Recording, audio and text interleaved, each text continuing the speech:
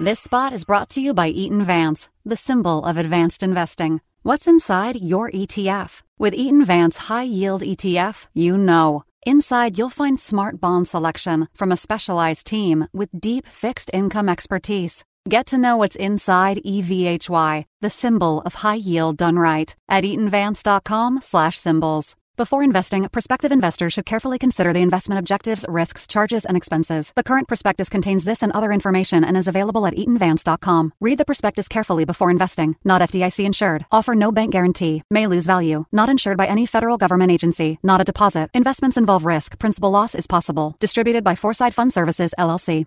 The views expressed on this podcast are those of the participants, not of Reuters News. Up next, we're talking about Robinhood's lowly valuation and Russian oil caps.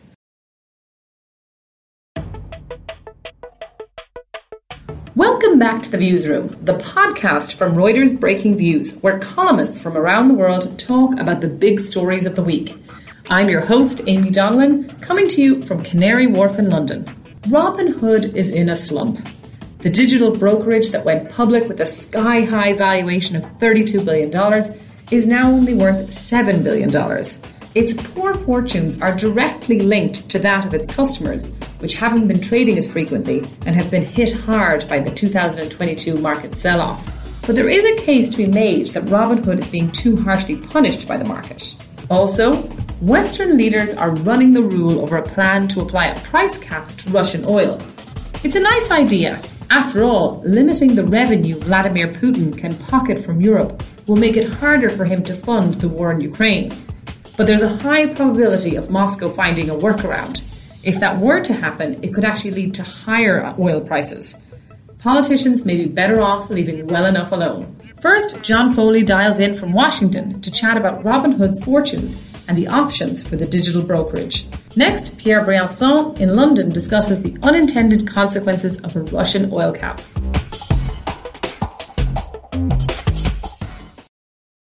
Robinhood is in a dramatic slump. Here to talk to you about it is John Foley, and according to John's piece, it may not be all bad. Hi, John. Hi, Amy. Thanks for having me. Great to talk to you. You're beaming in from Washington, D.C., is that right? That is right. Great. It's hot and swampy. Delightful. And plenty of action happening there. But yes, John, I'm really curious about this because Robinhood, even in my neck of the woods in London, this was a huge story. Obviously, they listed in July, huge, big valuation, a lot of kind of fanfare around it because obviously people were, the ordinary people could use it. So tell me what has sort of happened since that IPO, because the stock market obviously has sort of cratered in parts. Where does Robinhood fall in all of that? So Robinhood launched its life as a public company to great fanfare. You might remember last year. Robinhood is a digital share and option and cryptocurrency trading product. It's like an app. It's quite well designed. It's very like zillennial friendly. Compared with some of the kind of clunky brokerages that were out there, Robinhood was very fresh. And it made it very easy to trade in, for example, options. And so it got tied up with the whole meme stock boom. And of course, got tied up, unfortunately, with the slump in some of those meme stocks like GameStop and AMC, the cinema chain. But Robinhood, it talked a lot about democratizing stock trading. And that was just a really hot topic for a while.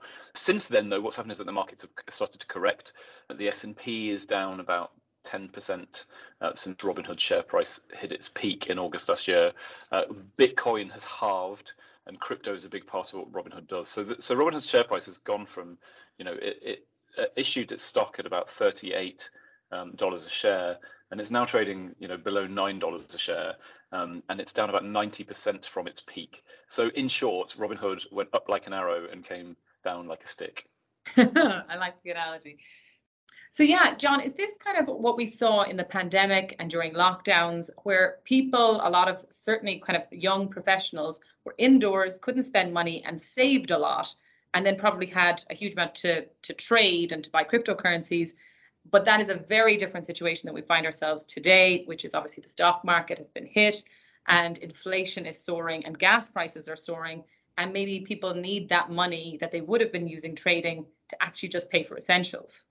I think that's exactly right, Amy. Like, one of the features of the pandemic was that households in the US in particular ended up with what some people have called an excess of savings. I mean, you never feel like you have an excess of savings, of course, but there were roughly $2 trillion swirling around in bank accounts that wasn't there before, and that's from government stimulus is a major driver of that. And a lot of that ended up being ploughed into the stock market. And Robinhood's younger skewing customers were taking punts on things, asset prices were going up, things like crypto, things like stocks. And now times are tighter, inflation is closing in on double digits. A lot of them are just going to find that money is needed elsewhere. And as those savings are eventually eroded through those higher prices, people will just have less money to take a punt on, AMC options, or on Bitcoin or Dogecoin or whatever it may be. And that's been reflected fairly predictably in falling revenue for Robinhood, falling revenue per user from Robinhood users, which is now almost a third of what it was a year ago. And the share price has fallen as a result. And John, this customer base, though, is actually quite valuable, though, isn't it? In terms of the customers, may not be spending as much, but that is something that could give it a value if you were thinking about it as a target.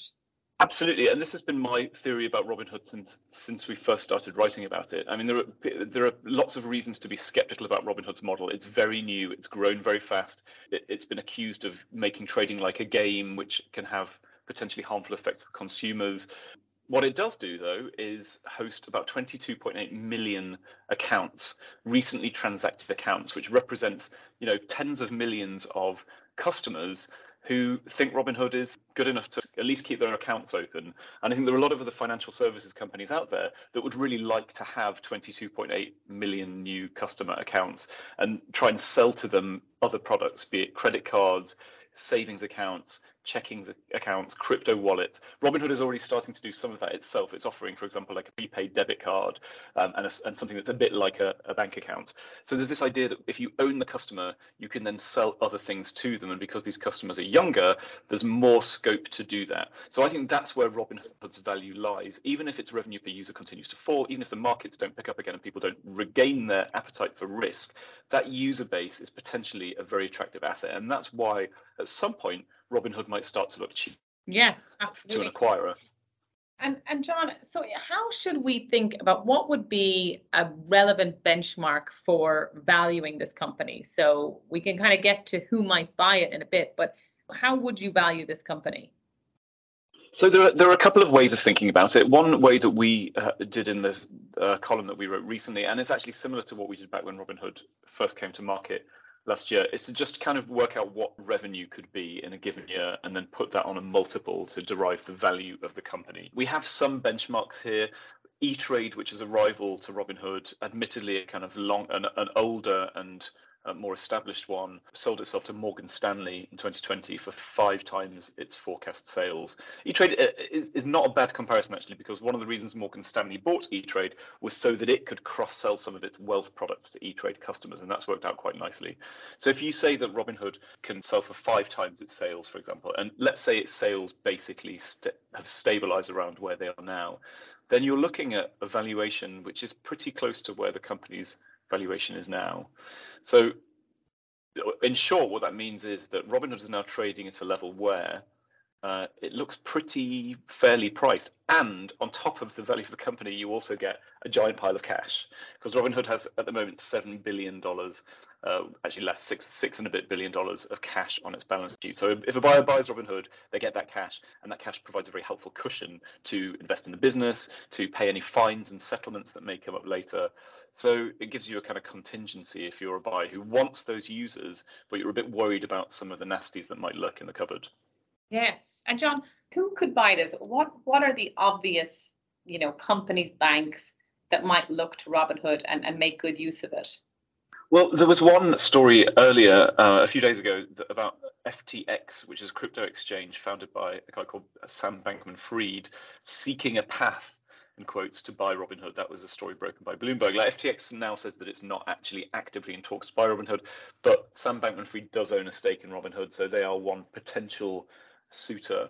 Also, any big financial services company that wants to sell a bunch more stuff to a young and upwardly mobile group of customers should be interested. That could include companies like Goldman Sachs, which is branching out into consumer finance and credit cards and buy now, pay later. It could include JP Morgan, which obviously has a vast array of consumer banking products. And it also has its own stock trading service, which has not made as much of a splash as Robinhood. Goldman and JP Morgan were both actually underwriters for Robinhood's IPO, so they know the company well.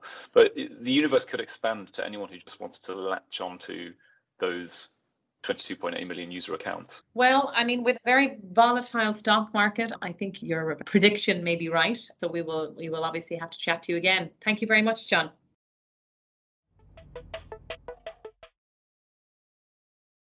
Western leaders are examining a plan that would put a cap on Russian oil exports, but this may have some unintended consequences. Here to talk to me about it is Pierre Briançon. Hello, Pierre.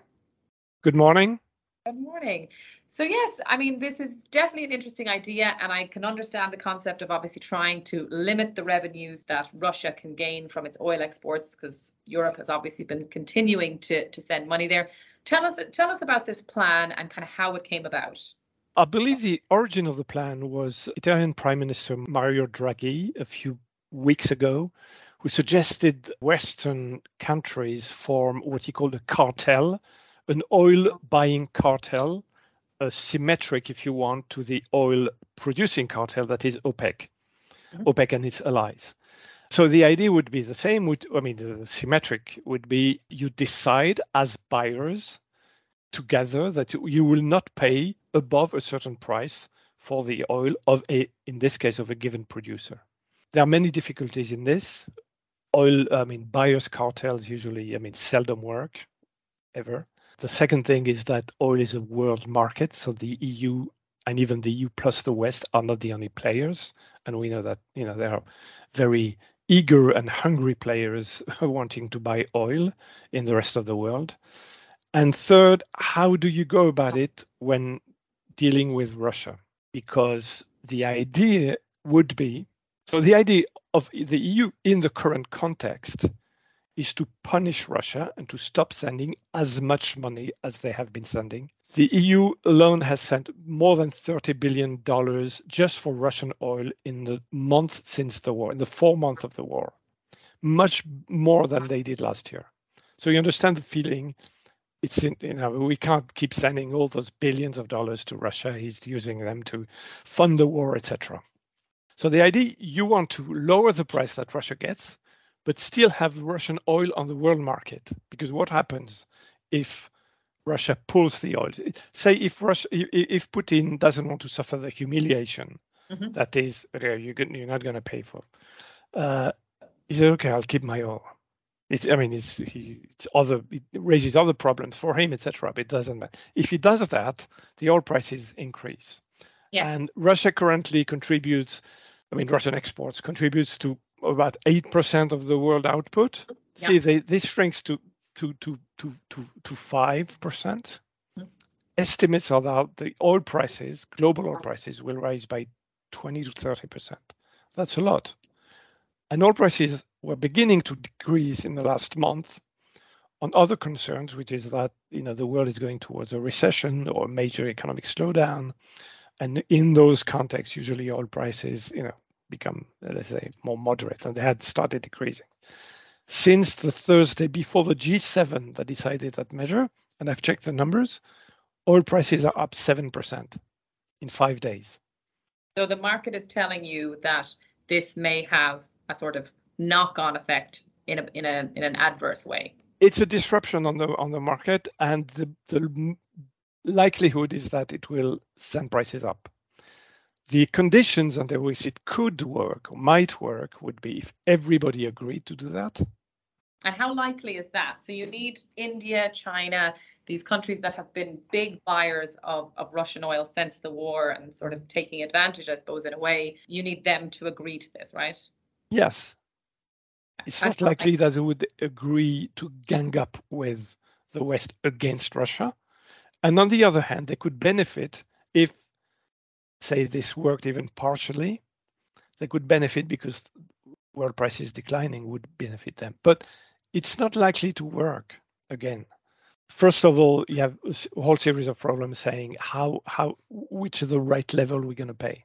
Mm-hmm. And we know it's going to be way below current world prices because Ural, which is the standard Russian crude oil, already trades at a discount to world prices and a much higher discount than before the war because no one wants to pick up Russian oil.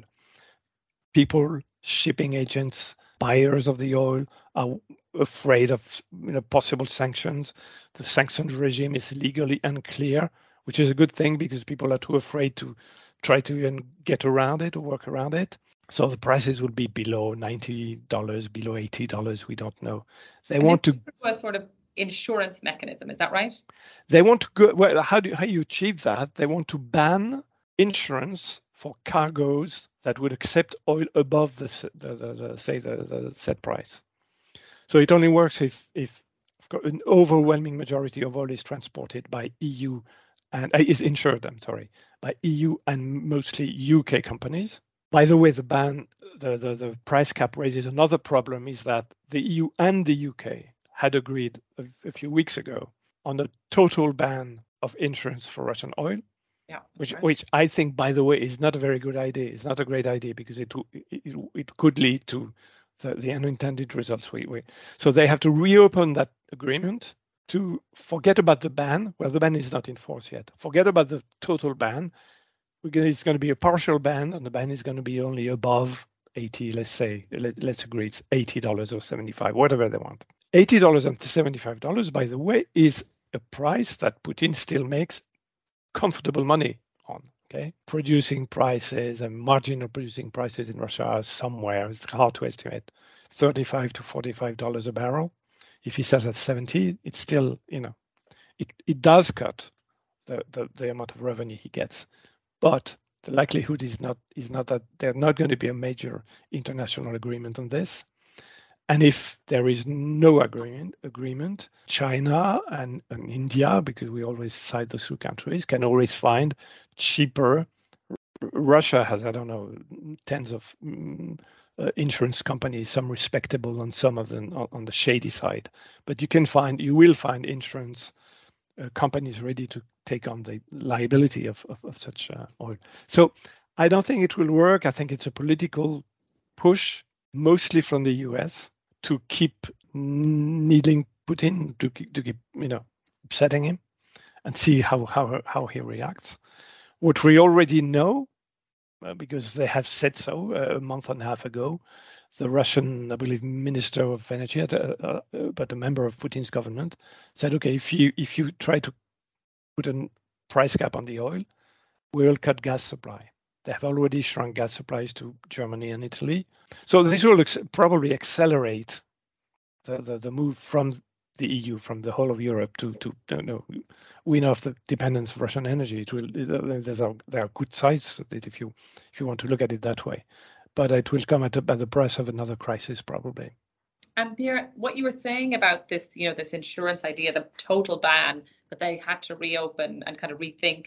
They now have this plan. But I guess what I'm gathering from what you're saying is if to be smart, they should sort of reopen this plan and scrap this too, because if a recession is coming, the sort of natural order of markets will actually bring down the price and mean less revenue is going to Putin. Yes, absolutely. I think the insurance ban is not a good idea to begin with, and it will lead to the consequences. We say that if really you force Russia to keep all the oil it has, you open way either for major sanctions evasion, because it's so absurd that if you play with market forces too much, they will react in a way or form elsewhere. So you think you're in a closed world, and I think it derives from the illusion that the oil market is us and Putin. But the oil market is not like the gas market. The gas market is Putin and us, Putin and Europe, okay, mostly. It's a local market. The oil market is a world market, global market, and there are forces that will make sure that the insurance ban doesn't work. Absolutely. Interesting. Very interesting. Pierre, thank you very much for that. And yes, many more pieces on Putin to come. Thanks for tuning in. This podcast was produced by Oliver Tashlich in London and Sharon Lamb in Toronto. Subscribe to The Viewsroom and our sister podcast, The Exchange, on Cast, Megaphone, or wherever you like to listen. Check out our latest views on these stories and many others at breakingviews.com and on Twitter, where our handle is @breakingviews.